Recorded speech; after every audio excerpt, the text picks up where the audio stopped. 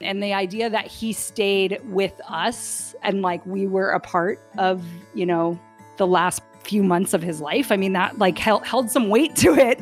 And it was something that I felt like I needed to share with entrepreneurs as well, because a lot of them are teachers, and just recognizing that, the student who might not be on your testimonial page, you don't know what they're taking the course for, or what they're trying to do, or when the transformation is going to come, or what that looks like for them. And so it's your job to show up for them. That's my guest on today's episode, talking about the first time I met her and I saw her create a mic drop moment on stage in Toronto. Now, over the years, I've been following her and learning from her. She's one of my favorite people to go to for learning about online courses and teaching. And why I love her approach is that it's not just about the marketing side of it. She's actually a former college professor. And so what she's bringing is, how do you actually teach a course your students can finish? How do you actually teach a course that creates transformation for your students? It's not just about the online marketing side. It's about how do you become an actual teacher? And she has a big mission of teaching teachers how to be entrepreneurs, and entrepreneurs how to be better teachers. And I know so many of the people listening to the show are interested in becoming online course creators. And I thought, who better than Dr. Lindsay Padilla to come on the show to talk about how to do that. And we also get into her mic drop moments. We talk about finding your yeah students, how to attract those to your program. We talk about online courses, being a good teacher, and everything that it takes to really engage your students on this episode. It's pretty exciting. I was taking notes the entire time because, of course, I have a new online course and group coaching program I'm working on, and I wanted to get it right. So I was excited to do this interview. You can follow her at Dr. Lindsay Padilla on Instagram. You can head on over to lindsaypadilla.com. And for Mic Drop Moment listeners, she has a special little gift there. So you can go to go.lindsaypadilla.micdrop, and she's put together the profitable course formula just for you. So go check that out. So without further ado, let's run those opening tunes and get to the episode. So you have a story to tell, and you wonder how to own the stage and give that killer speech that will captivate the masses. You don't just want to speak to them. You want to transform your audience. Welcome to the Mic Drop Moment. Bold conversations about public speaking, storytelling, and business that give you real-world valuable takeaways so you can craft a speech, a story, a business, and a life that the world can't stop talking about. It's time to find your mic drop moment. Here is your host, Mike Ganino. Well, I want to start off with this, because why not start with big, audacious things? I saw on your Instagram a video clip of you saying you want to help 10,000 teachers make $100,000 in revenue, which is $1 billion. What is that about? In 10 years also. In 10 years. Okay, not like tomorrow. Well, you know what? Hey, you're into big things, so I don't know when you're going to do it by. Yeah. What is that about? It's a thing that hit me actually coming back from hanging out with some of my favorite humans on the planet. And we kind of did a mastermind, and I came back from that and I was like, I need to tie to a bigger purpose. Like, $1 million doesn't mean anything to me. I'm getting better at it meaning something to me, but like weird money shit, right? So yeah, I just, as a professor and as somebody who cares a lot about education, cares about public education, but also, knows what it's like to be an educator as one of the kind of underpaid and overworked professions that, shepherds in our next generation. It's something that I realized that I left the teaching profession not ever thinking I would start a business. It was all accidental. But I want teachers to know that they don't necessarily have to leave per se like I did, but that there's avenues to generate income and revenue that could help them sustain themselves, get resources for them and their students so they're taken care of. And so they have that kind of support and safety net that they're not getting from their jobs, unfortunately. You're going to help them buy the pencils that Correct. the government should be helping them buy, Which essentially. is sad. Like, buy this course online so I can buy pencils for my kids. But it's the reality of what's happening out there right now, for sure. Yeah. And it's interesting too, actually. I was listening to this and I was thinking like, oh, how strange. I wonder why the teachers just say, I'm not going to do it. And it's like, because that's why they're teachers, because they want to help.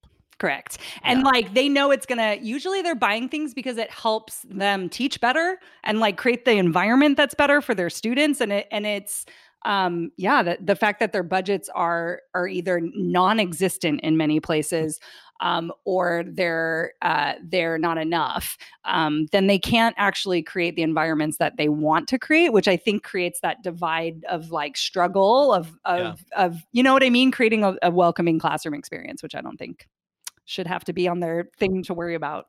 Well, and it's part of probably where when they can't teach the way they know is going to be effective and touch the students, then the joy of teaching is no longer there. Yeah. Yes. So, okay. So this is my little segue. This segue just came to me.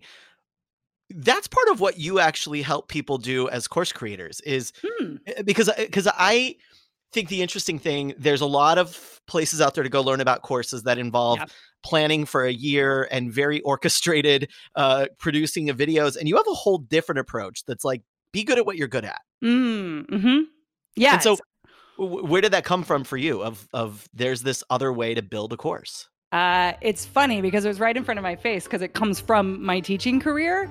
But when I came into this space, I was like, oh, this is how people do it here, because I was watching these other people teach it. And so I let other, experts out there, people who have created courses as entrepreneurs and marketers first, because they saw how that could be helpful for their audience and how it could bring in a revenue stream. So they're like, this is how we do it.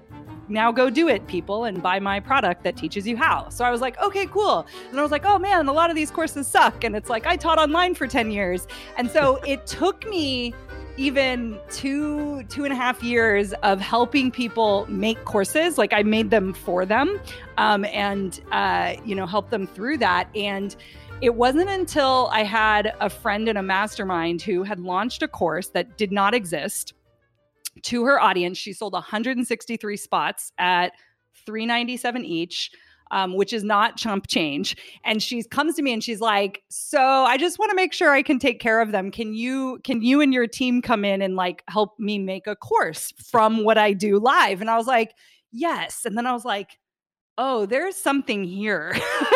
And that was kind of the beginning of it. And the reason why I say it was right in front of my face is because then I zoomed back and I was like, oh, Lindsay, remember when you went to grad school and you downloaded all the professors' like syllabi and you saw and you got like lesson plans online?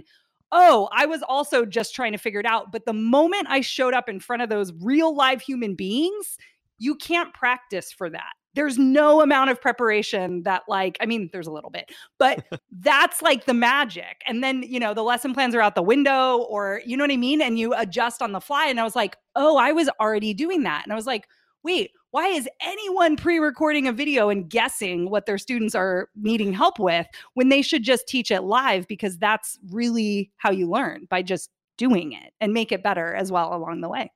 And so is your idea that they're teaching it live every time they're teaching it, or they teach it live the first time? Run? Yeah. So we call that like the beta, which is kind of like a minimum viable product, and you do a testing in real experience.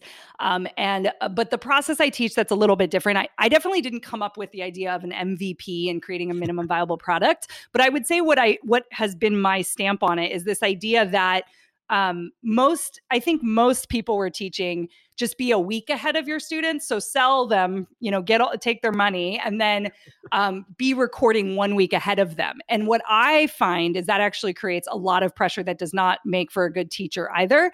And so I was like, oh, you don't even need to do that. Just like teach it live. And I can teach you how to look at those live lessons after the fact and make a recorded course that we all see, pre-recorded and fancy and pretty, but make that after you've already taught it once. And do you find that relieves a lot of pressure off of the course creator? 1,000%. Like most of my students say that probably the biggest thing that they've gotten from being in Build a Better Beta was permission to go, and the recognition that they were enough and they knew enough right now, and that their presence as an educator and the care for, being able to help that student was enough to carry them through that product. And so, and that it's actually a win-win for both of you, like the student and the teacher. And so then it's a reframe of what some people thought was very scary to teach live and to take someone's money and then they have to get a result. And so I said, okay, let's step back a little bit. What if you didn't have to put that much pressure on it and you just showed up and helped them and did whatever you could to help them get that result? That's what your job is. And so here's one of the things I know for me is I have a list on my computer of all the courses I bought. Oh, yes.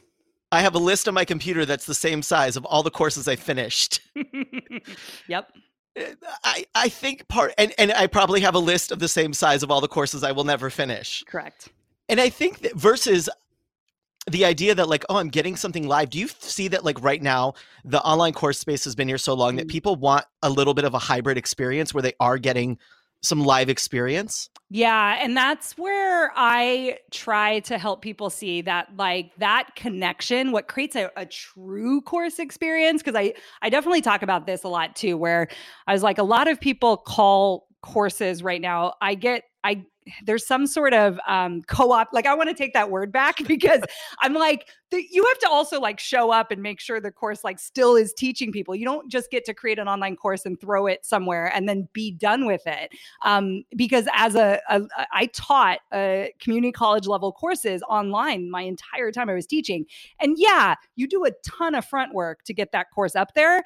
And yeah, once you've done that, it's great, but there's maintenance that's happening during that whole experience where I'm interacting with them in a discussion and I'm grading. And so I was really just taken aback by, oh yeah, these people are setting it and forgetting it. And, and then the consumer market, I think, as the market of courses and online courses as a product has matured, now it's who can do it better, right? What does better look like? How does your student want to feel, right? How can you help them move through the content? And that isn't just a series of well-shot videos and workbooks. I mean, there's typically some sort of engagement and check-in and process, community piece, the community classroom piece. It's not the same as showing up in person, but you can recreate that in some scenarios online. So I saw Seth Godin talking about that, about the his reason alt MBA is rad, the structure he did. Yep. And the reason that people pay to show up to things in that way is because you could go find all the information online. Correct. Whatever you want. You want to learn to be a better speaker. You want to learn to design a course. You can go get it all online. And in fact, you can go to Creative Live and get a lot of things very cheaply. Correct. But I think what people want more and more, and it feels like it's happening, is they want that sense of community. And I've even struggled to see that with people who are designing courses, getting thousands of people in it, and then their community is a Facebook group. Yeah. Yep. And there isn't that same connection that there is when the teacher's doing it live, and there's actual real connection to where the students are at and what's next. And it totally makes sense that if the first time you do it, you recorded it 3 months ago, and you've never put a real student through it, then how can you have any idea what they might be feeling? And I think that's the big downfall. And I'm with you on that. And I think, and what we do in my program in Build a Better Beta is we do have weekly Q&As with them. So everyone gets their content all up front, which is there's lots of different ways to structure programs, but they get it all at once. And so I felt I was look, I love teaching. Yes, there's people out there that are you don't need to show up that much. They're only paying you this many dollars. I'm yeah, but it's also the fun part. And so I that's how I, show up. And I think there's lots of different ways to do it even better. And live events, a lot of people are incorporating in-person experiences at different points throughout the year. And I think that is where things are leaning, is that real connection to other people in the class and the teacher. And I think that, if you look back at whoever your favorite teacher was, usually it's not even just that they, were really good at lecturing or really fun or whatever, but you had some sort of like personal connection with them is usually what the memory is. Like, oh, she believed in me, right, when I was failing, or she, gave me this, or he helped me through this problem, or saw this in me and encouraged me to go towards this subject. That kind of engagement is what creates the favorite teacher in someone's mind. And it almost it has very little to do with the subject. I think the subject can turn someone, definitely be like, oh my gosh, I fell in love with the subject, but it's often the teacher that helps them fall in love with that subject. And so when you zoom out and say, oh, how could I be someone's favorite teacher online? Like, that's how you create a lifetime customer. And it needs that personal connection as much as you can. Well, and then it's also where the ability to come up with other products for those people. Yes, and it's like, yes. You only need 2,000 people and you just keep helping them with different things. Correct. And keep moving down the journey. Yep. Yeah. Yep. It's probably hard to figure that out if you're not there with them. If you just give them a course and run away, it's probably hard to figure out what they need next. For sure. Or like and in BBB, I also teach a feedback process, right? So where you're surveying people throughout, not just when they enter into the course, which is likely the best chance to get a result of like feedback, but also at the end, but in the middle and every stage of the journey. So like every module has like, hey, how was that module? Was there something that was confusing? And most people aren't interviewing at those stages. And so what's happening is I can go back and be like, oh, I taught this so crappy. Like, no wonder why they don't get it. Like, I didn't even mention that. And so, and then, other ideas from products come out where it's like, oh, if I went off on that tangent, that's a whole mini product or whatever. And so, that conversation, surveying your audience and surveying your buyers is where that is really ideal to like be able to tap into what people need and want and how they're experiencing your product too. And so your signature program, Build a Better Beta, is it just for educators, just for teachers? No, I kind of say I help teachers become entrepreneurs and entrepreneurs become teachers in so many ways. Like, yes, a lot of educators are attracted to my work. And even if they weren't in academia, for example, as professors or in, K through 12 system, they often have years of experience. Like, so we just got off of a success call with one of our students, and she's been a yoga teacher for 20 years. And so she, wanted to make the transition online 3 years ago. And she's just like, it really resonated with me the way you talked about it, because it wasn't a marketer. It was like someone who cares about their subject, the students. And so people that kind of connect with the word teacher, even if it's in a non-institutional way, are people who I tend to attract, or they're very knowledgeable about something and they're trying to move online. But I definitely don't only market to educators, at least not right now, which I will say the 10-year vision to hit that number that we talked about at the beginning of this, I probably will eventually shift into being really teacher focused. But right now I have a lot to do for, entrepreneurs and experts as well to help them get their courses online. Well, I think that's for me, I've never been a teacher. I dropped out of college, so I'm not a teacher, but my entire life is teaching. Yes, it is. And so I've been a trainer. I've been an educator. Yeah. I go and I speak on stage. I lead workshops. And so I think for all of those folks out there too, there's something about this, because for me, part of it is, when I go and speak, I have a script, but I also use the audience a lot. And so this idea of doing something live is really attractive to me. Knowing that there's a lot of folks like me out there who are going to say, ooh, this might be for me, because the idea of sitting down and planning out 12 weeks and doing the videos sounds like a lot, and maybe I don't want to do that. What should they look at to say, ooh, I might be pretty good at this? I think I got the teacher bug. I think I got the teacher bug. I mean, I think the teacher bug, how it shows up for me, I think it shows up differently for different people. But and maybe you can reflect on that too. Like when you were like, oh, I do enjoy teaching. For me, it's like that light bulb moment when you can like witness the transformation, or because that's the moment you have them and they're like, oh my gosh, I never saw the world in this way. That's it. Like, it doesn't matter what subject. I never saw the world like this. You've completely changed like my perspective.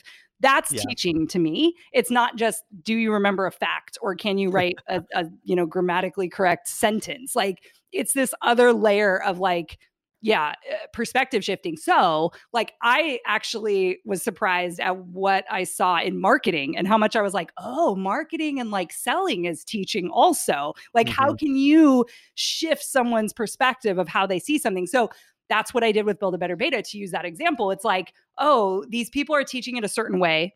They've never taught in a live classroom. Here's my worldview shift. Like, you know enough, and the videos and the platform you choose does not make you a good teacher, I promise. And so then that was the shift, and people are like, oh, I'm so attracted to that idea, right?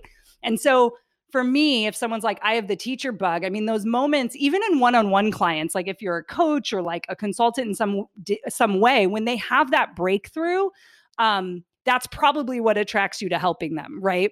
Yeah. And so usually someone's like thinking that, oh, well, my one-on-one work, the reason why I'm able to get them to that point is because it's one-on-one and they're getting, and I know that transition, that they go through, that transformation is able to be put into a framework and likely help more people. It's just recognizing that they're gonna, when someone thinks of a course and someone sitting at home alone watching videos and trying to learn, it's true. It's a way easier for them to get distracted and drop off. And so when they're one-on-one, it's a higher investment than like they're showing up and all the things. And so they're more likely to get the transformation, but the dollar amount exchange is different. So for me, if you can just tap into that like moment of the light bulb moment is what I would call it. That's like, you love seeing that and witnessing that in other people. You probably have some of the teacher bug, is how I would describe it.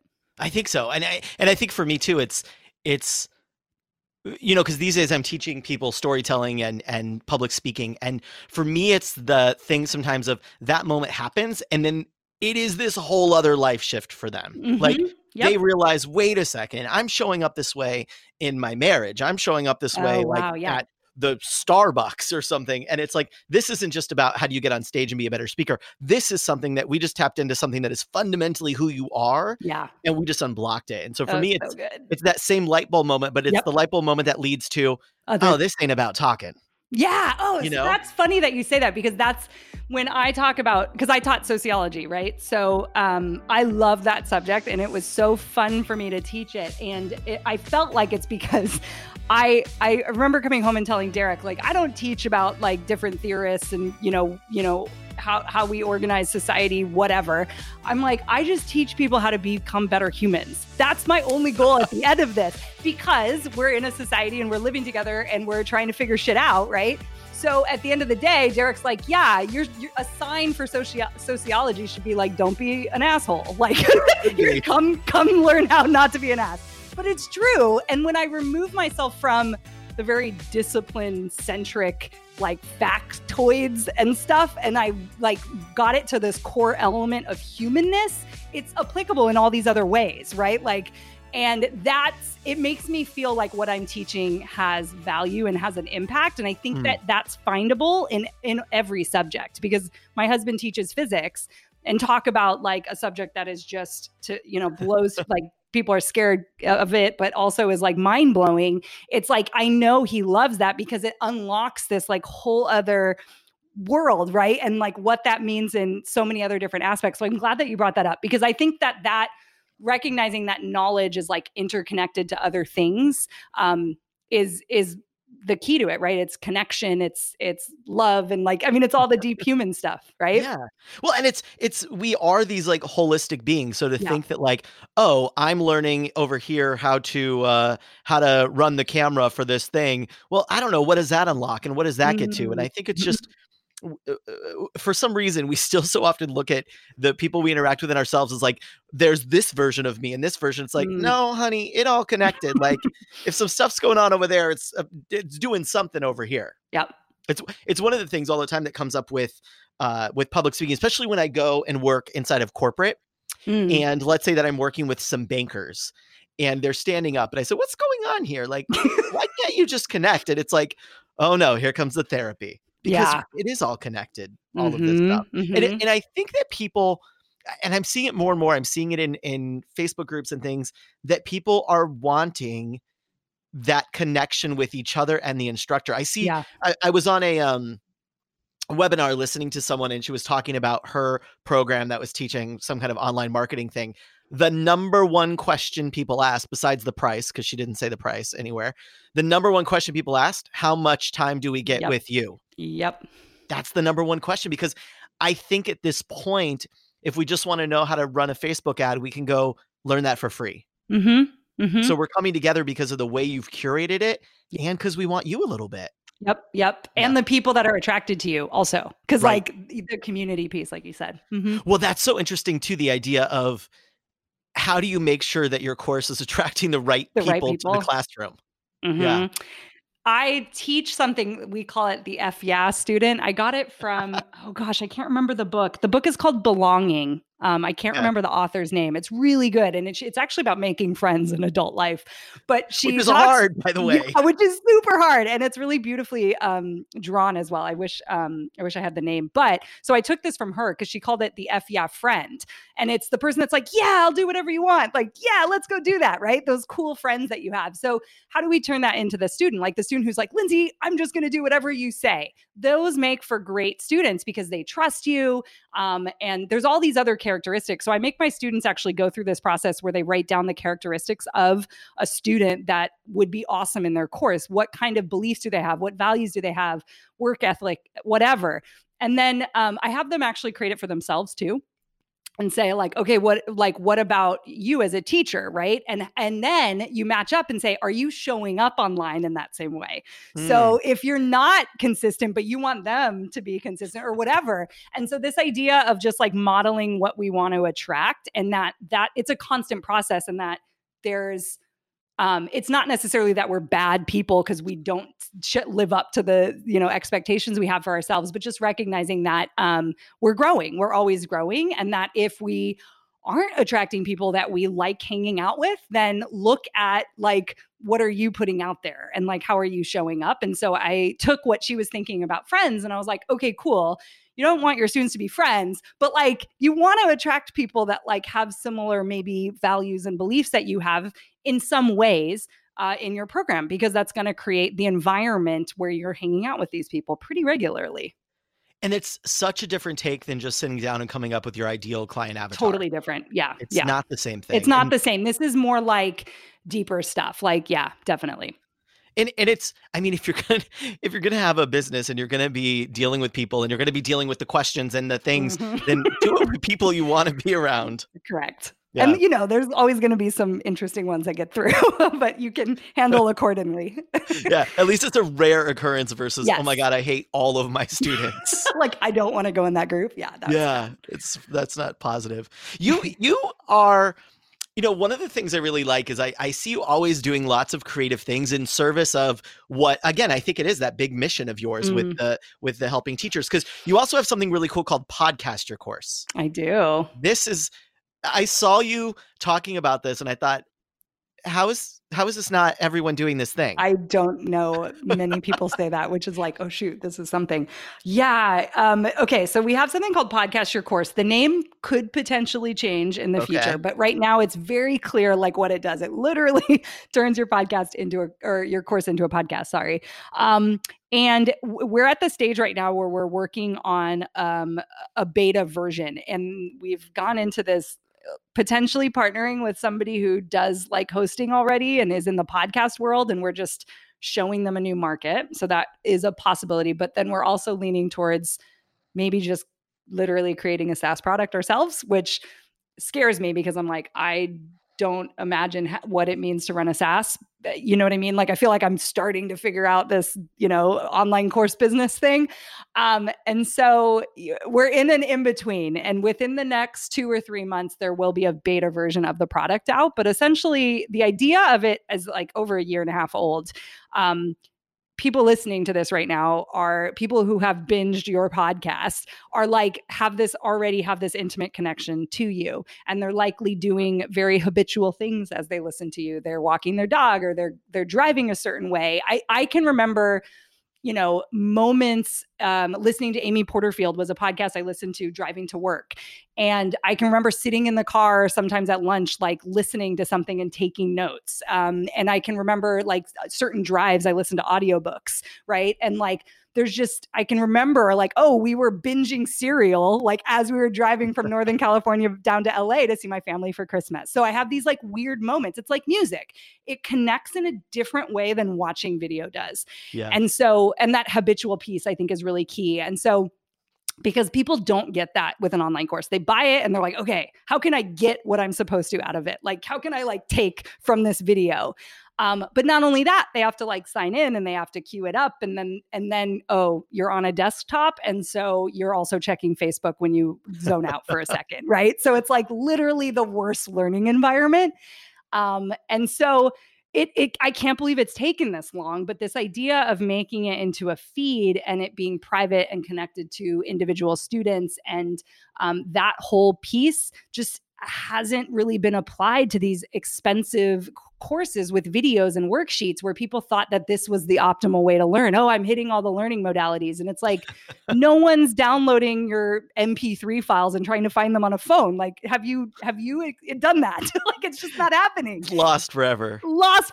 So I think it just took this time because podcasters have different goals than somebody who is maybe a course creator and not a podcaster first, right? And so, but the course creators listen to podcasts and they're starting to be like, oh, I totally get what this would do for my students and for my material. Like getting them to consume it is like one of the hardest parts. And so we've also learned stuff. So we've had our students have a podcast feed for Build a Better Beta.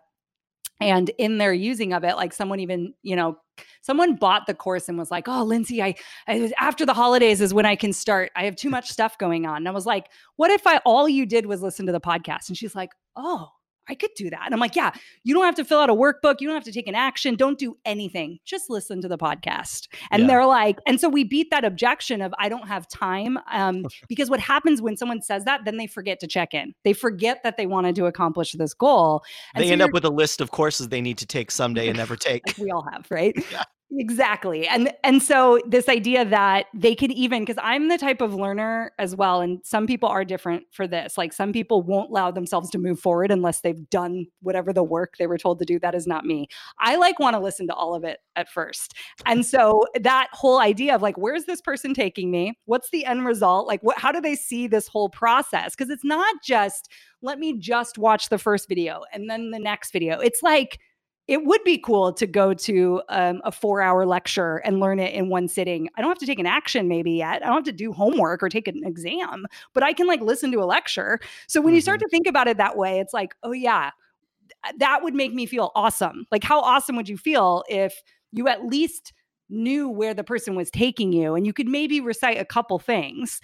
That would make you feel way more advanced than never logging in to the platform ever. So that's where the like thought process behind it comes for sure. Well, so the idea would be they listen and then they can go back and do the worksheets when they're ready. Yeah. So like in higher education, if you remember, if anyone wants to think back to college, a lot of the research as to why college professors set up their classrooms in that way.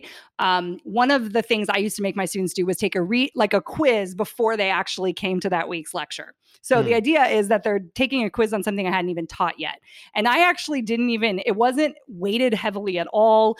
But the research says that if the student even just goes and looks at like the headings in a textbook before they come to a lecture and like are sitting there, they have a higher retention of information because they have somewhere to put that information in like a schematic situation that's going on in the brain. I'm not a neuroscientist, but like that's kind of what's happening, right? We have to have something to attach it to. And so we're pre-framing. So if the person just listens, even if it's something scary like a Facebook ads course where clearly the person is pointing at software that is messy, you could still arguably have them listen to it. So then when they went in, there's some idea because they were already imagining it in their heads. Mm-hmm. So maybe they don't have to go through it perfectly, but they could like not be as scared potentially, right? And so I think it's those kind of things. The learning platforms right now that we have buttons at the bottom under every video that say complete, right? Like next. That makes the student be like, cool, I don't ever have to go back to that again. Kind of not the thing that we want to create when it comes to learning either. And so think about some of the types of courses we've taken where maybe I don't know, there's some like really powerful mindset shift. What if you could listen to that over again and like experience it? And we're just not making that easy. That's the difference. And so there's pre-framing that you can set your students up with. And then there's the idea of just being able to listen to something again, like on the go when you could. It makes so much sense. When I used to teach, I used to be a sommelier and I was in charge of wine education for a big restaurant group.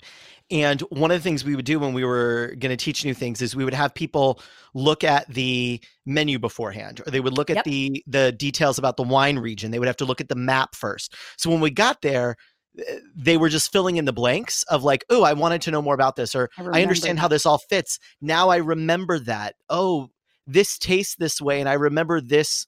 One of the things I think if anyone wants to learn about wine, you should only taste wine looking at a topographical map. Because as soon as you start to understand rivers, valleys, oceans, high mountains, low mountains, flat fields, you start to say, oh, I really like wine that comes from alluvial soils. I love volcanic wine.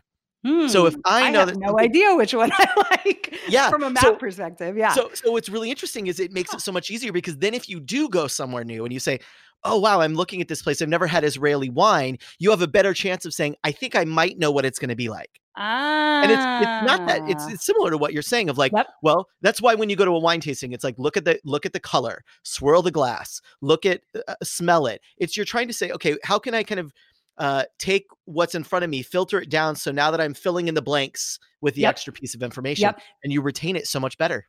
So much better. I love that. Oh, it's so good. Yeah. All these little connections. Who knew? One of the, what would you recommend? So someone that's listening, they're they're a speaker. They've got great content. Maybe they have a book. Maybe they're doing workshops. What is the first step for them to kind of think through? I think I could do a course with this. I love teaching and I love my topic, and people pay me to show up and teach them in person, fly me around the country. When you work with someone, how do you say, okay, do you really have something you could do a course on? Yeah. So I kind of talk about this in like a workbook we created.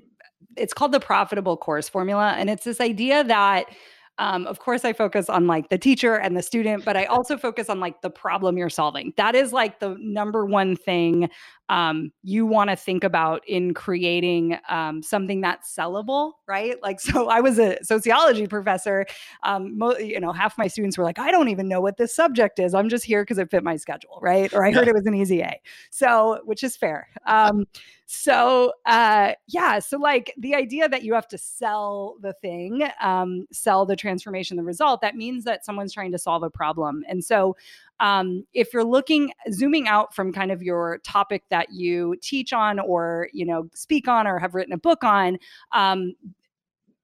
working backwards from whatever transformation you provide for people, whatever that big aha moment is, like we talked about, like what are those things that you get people to see differently, and how does that benefit them in their life, right? And so working backwards from that and recognizing that you think you want to sell, something that you enjoy to teach, but you might need to repackage it as a problem that you're solving. When on the inside, then they say, oh, the answer is this. Like, I don't really sell like, oh, I'm giving you permission to teach. I don't really sell that. Like, I'm selling like you will have an online course that will be a revenue stream, and this is how much money you can make, and you get your knowledge out there.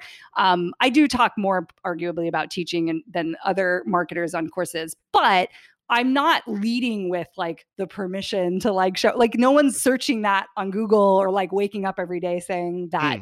And so a problem that they're sitting on a course for a while is something that I could talk about, but the solution isn't all the like nitty gritty that I put people through in BBB. They like learn more, the deeper stuff, the like bigger picture stuff by going through it, but that's not what I lead with. So I find that people who speak on these like life-changing topics, it might be hard for them to wrangle like what problem do I truly solve? But when you nail that, everyone thinks their problem that they're solving is not like, oh, but why would someone pay for that? We always can track it down to like people are paying for health, wealth, and relationships. Those are the three markets. So it fits into that in some way. And so then it's just nailing what exactly the problem is for your exact person. So those are usually like the first steps that I would say. But if you're speaking and have a book, like you have an audience. And so that is a good starting place. Because I do have a lot of people that come to me, maybe teachers, right? And they're like, they don't have an online following. So they're starting from scratch in that way. But I'm assuming you're speaking and you have a book, like people kind of know you a little bit in some way. And so that you are starting in a pretty decent place for launching a course. And you've probably had some reps at like, I know the language that I say that gets people to book me. I know it's one of the things that happens when I'm working with someone who is maybe a new speaker or wanting to launch. It's like they think that, oh no, what I talk about, even this, I mean, I wrote a book about company culture and they think, company culture. And it's like, no, nobody's sitting around saying we need better company culture. What they say is, everyone is an a-hole Everyone here. hates each other. Yeah. We can't get along. We can't figure it out. We can't get creative people. No one wants to work here. And the same thing actually happens a lot with the world of storytelling. Like nobody wants a course, and certainly not a higher priced course on storytelling, because what they want is what storytelling gives them. What it gets. Yep. And so the idea of like, oh yeah, I want to be a better, I've not run into anyone in the work that I do that hasn't said, I love a good story and I want to be a great storyteller. But they wouldn't give me money to do that for them. Nope. What they really don't want is to be on stage and bomb. Yep. What they really don't want is to have to get in front of their employees and their employees to be like, I don't even know what you're talking about. I don't care. That's what they really want. Yep. Telling a story is just a way to get there. And if they could do cartwheels to get there, they would figure out how to do cartwheels. It's not the methodology. It's what I get from it. Yep. Makes so much sense. So you also have the Wealthy Teachers podcast. Yeah. Which is, it has the word teacher in it. This is for teachers of all kinds of teachers. It is. Yeah. And like, right now we talk about teaching online. We talk about our lives as business owners and as educators. I actually run it with my husband. He's co-partner in the company. And he's a physicist. So we both come from the college space. And then I made him do this crazy thing with me and leave teaching. He's actually going back. So that's a secret side note. He's applying to some jobs. He's still going to help run the company, but not as obviously as full time. But yeah, so he is excited to go back to teaching, and I'm like, nah, I'm not going to do that. So that's good. Yeah. So it actually makes for, I think, a really interesting conversation from that aspect, and we talk a lot about, how to create an online course business, how to teach, like a lot of what we've talked about now, like how to teach better, thoughts we have about, various aspects of online courses and business. But we bring on educators who have started businesses. So we do have teachers who've become business owners. And then we have business owners who like are starting to see themselves as teachers, and they run courses, and their courses are a really important part of their business. And so I get them to talk about teaching, and it's really a beautiful mirror of what business owners can learn from, educators, and what educators can learn from business owners, I think. And so just like, I'm kind of just like the bridge for that, I guess. Yeah. Well, and and there are so many places right now where both are people are going in both directions. People who are teaching and speaking and training all the time want to have more of a business focus, and people who are business want to teach something. What is in all your interviews and in your own work in this, what is the thing that someone who is on the business side, what's the big thing they need to learn from teachers to be better teachers? Listen to your students and believe them. That's pretty much, I would say, like that's the biggest, like listen, and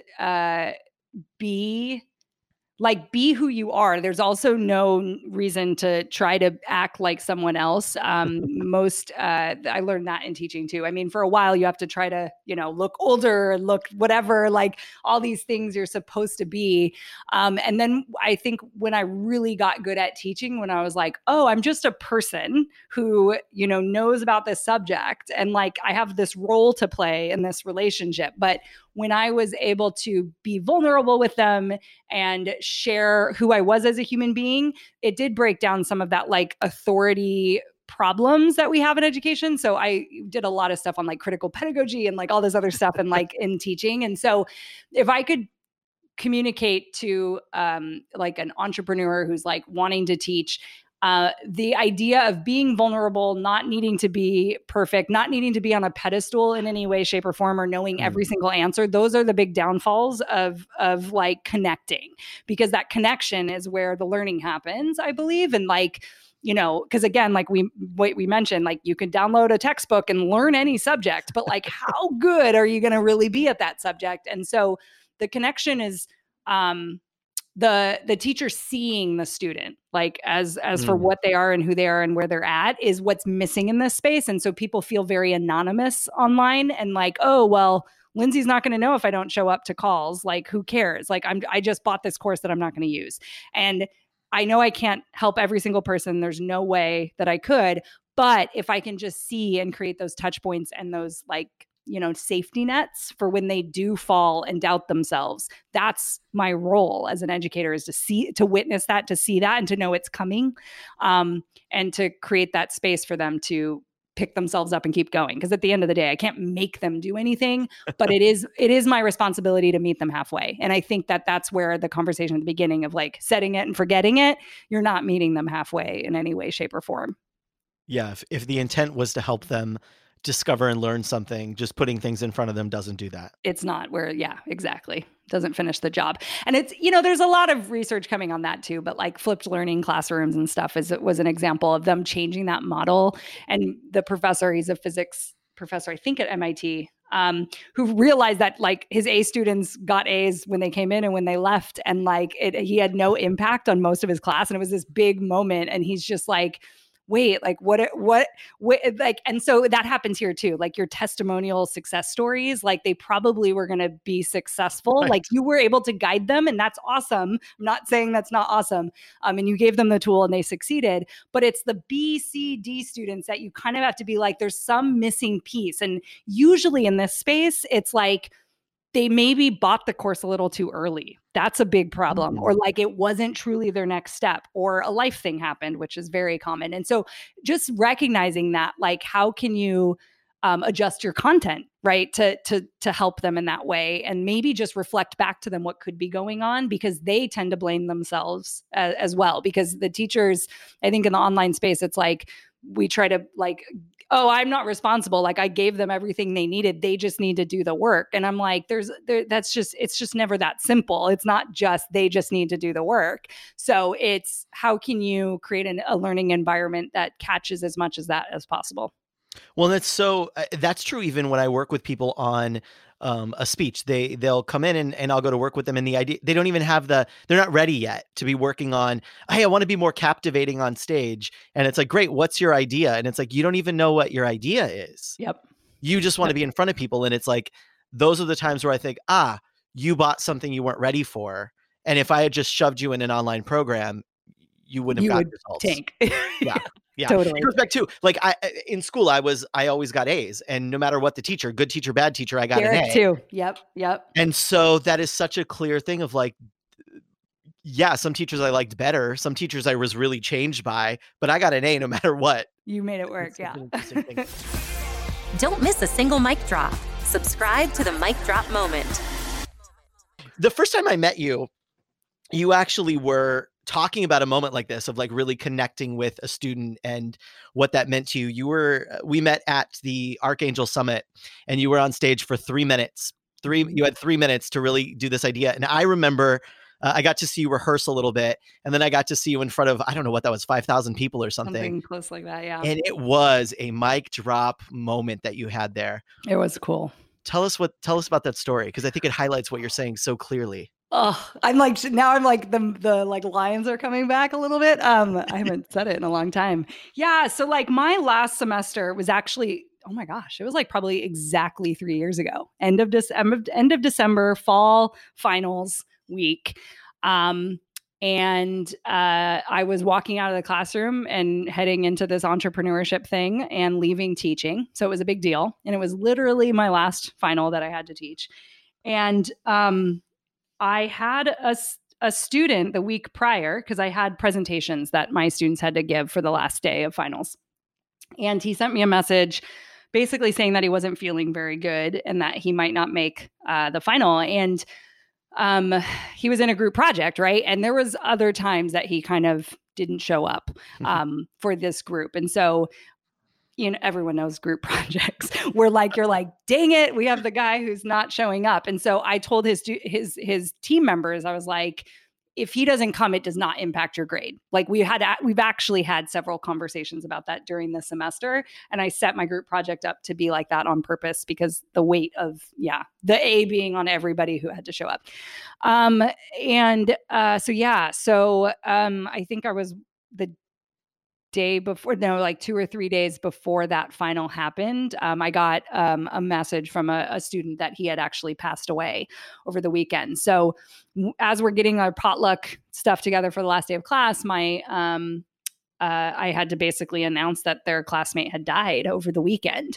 And it was emotional. And I think I had the emotions of the leaving of the semester and being like, wow, I can't believe my last thing was like something you never imagine as a teacher, like having to say that this student is no longer with us. And, fortunately we had each other and food and all of that to kind of share memories of him being in class and what he was like. And my kind of big takeaway from that, yes, he was older. Yes, he was returning back to school. He was a preacher, actually, and he decided to come back. He wanted to do something different in his life, and he just did his best and came when he could. And, apparently had some health problems that we weren't aware of. And so to just know that sometimes the education, why a student joins a class might not be to get an A+, but there actually was other stuff where he actually was going to drop out in the middle of the semester because other teachers were mean and saying, sorry, you're failing, you need to leave. And I just had this feeling that I was not supposed to do that with him. Don't know what it was, but I was just like, it's fine. He can give it his best. And if he gets an F at the end, he gets an F, because in college you can fail somebody and have them drop out. But anyways, so I didn't. And the idea that he stayed with us and we were a part of, the last few months of his life, I mean, that held some weight to it. And it was something that I felt like I needed to share with entrepreneurs as well, because a lot of them are teachers, and just recognizing that, the student who might not be on your testimonial page, you don't know what they're taking the course for, or what they're trying to do, or when the transformation is going to come, or what that looks like for them. And so it's your job to show up for them and to believe them and be there for them and see them. And I think that, I had 3 minutes to communicate that, and it was a lot. And even saying it right now, there's so much to the story. And, cutting it down to that amount actually made it really powerful, which was such a cool learning experience for me. The coaching I got from you and the ports was just mind blowing, of how we structured and what we told at the beginning and the middle and the end. And it was really cool. Yeah, it was one of those moments too, where being in the audience, because I think a mic drop moment happens for somebody when they're like, oh my gosh, I did a thing. I said this, I was able to say what I wanted to say. But I also think it happens for the audience when they feel something. Yeah. Yeah. And everybody was I remember being teary-eyed and touched. Yeah. So kudos to you guys nailed it. The coaching you gave me about where to pause and why, and that feeling, I was like, oh, because it feels like my story, right? It feels, and it feels like his story too, but the amount of people who came up and were like, oh, this is my, oh my gosh, I'm an educator, or right. And they just that connection. And it's true. And that's why I like talking about teaching online in the teacher voice, because people connect to that. Everyone has a school experience, everyone, whether it was good or bad, right? And many people have people in education in their families. And so it's just that instant connection point that people can really, really relate to. Most people have a favorite teacher in some shape or form. So that idea of connecting to, whether they felt like they were me, or they felt like they were him, or they felt like they were other people in that class, in that 3 minutes, I was able to give them that something to grab onto from that. It was great. And that's one of the really powerful things about storytelling, is that it really isn't about, when you do it well, it's not about you as a storyteller. It's that you've involved the audience in a way that they see themselves in it. And What's interesting is people want to avoid specifics because they think if I'm too specific, it won't apply to somebody. And the opposite is true. Yeah. The more specific you are, the more I can say, I know exactly what that's like. Yep. And when we're too generic with it, then it's hard for the audience to be like, wait, does she mean this or that? But really going in, and that's where that vulnerability that you were talking about that great teachers need. I think great storytellers and communicators need that too. I love that. All right, so talk about delivering value. How was that interview here on episode number 11 with Dr. Lindsay Padilla? She is my go-to course creating guru. She's got it all figured out. If you are interested in figuring out as well, you can follow her on Instagram at Dr. Lindsay Padilla. You can also go check out the profitable course formula she put together for you, which you can find at go.lindsayandpadilla.micdrop. Of course, those are in the notes for you as well, so you can check that out. And as always, thanks for checking out this episode. If you loved it, it would mean a lot to me if you headed on over to iTunes and left a review telling everybody that you love the show so they can find it as well. Thanks for listening. We'll see you on the next episode. This episode has ended, but your journey doesn't have to. Head on over to MikeGanino.com. Access all the resources and links that Mike and his guests shared today, and keep on crafting your own story. That's MikeGanino.com. Your audience is waiting. Isn't it time to find your #MikeDropMoment?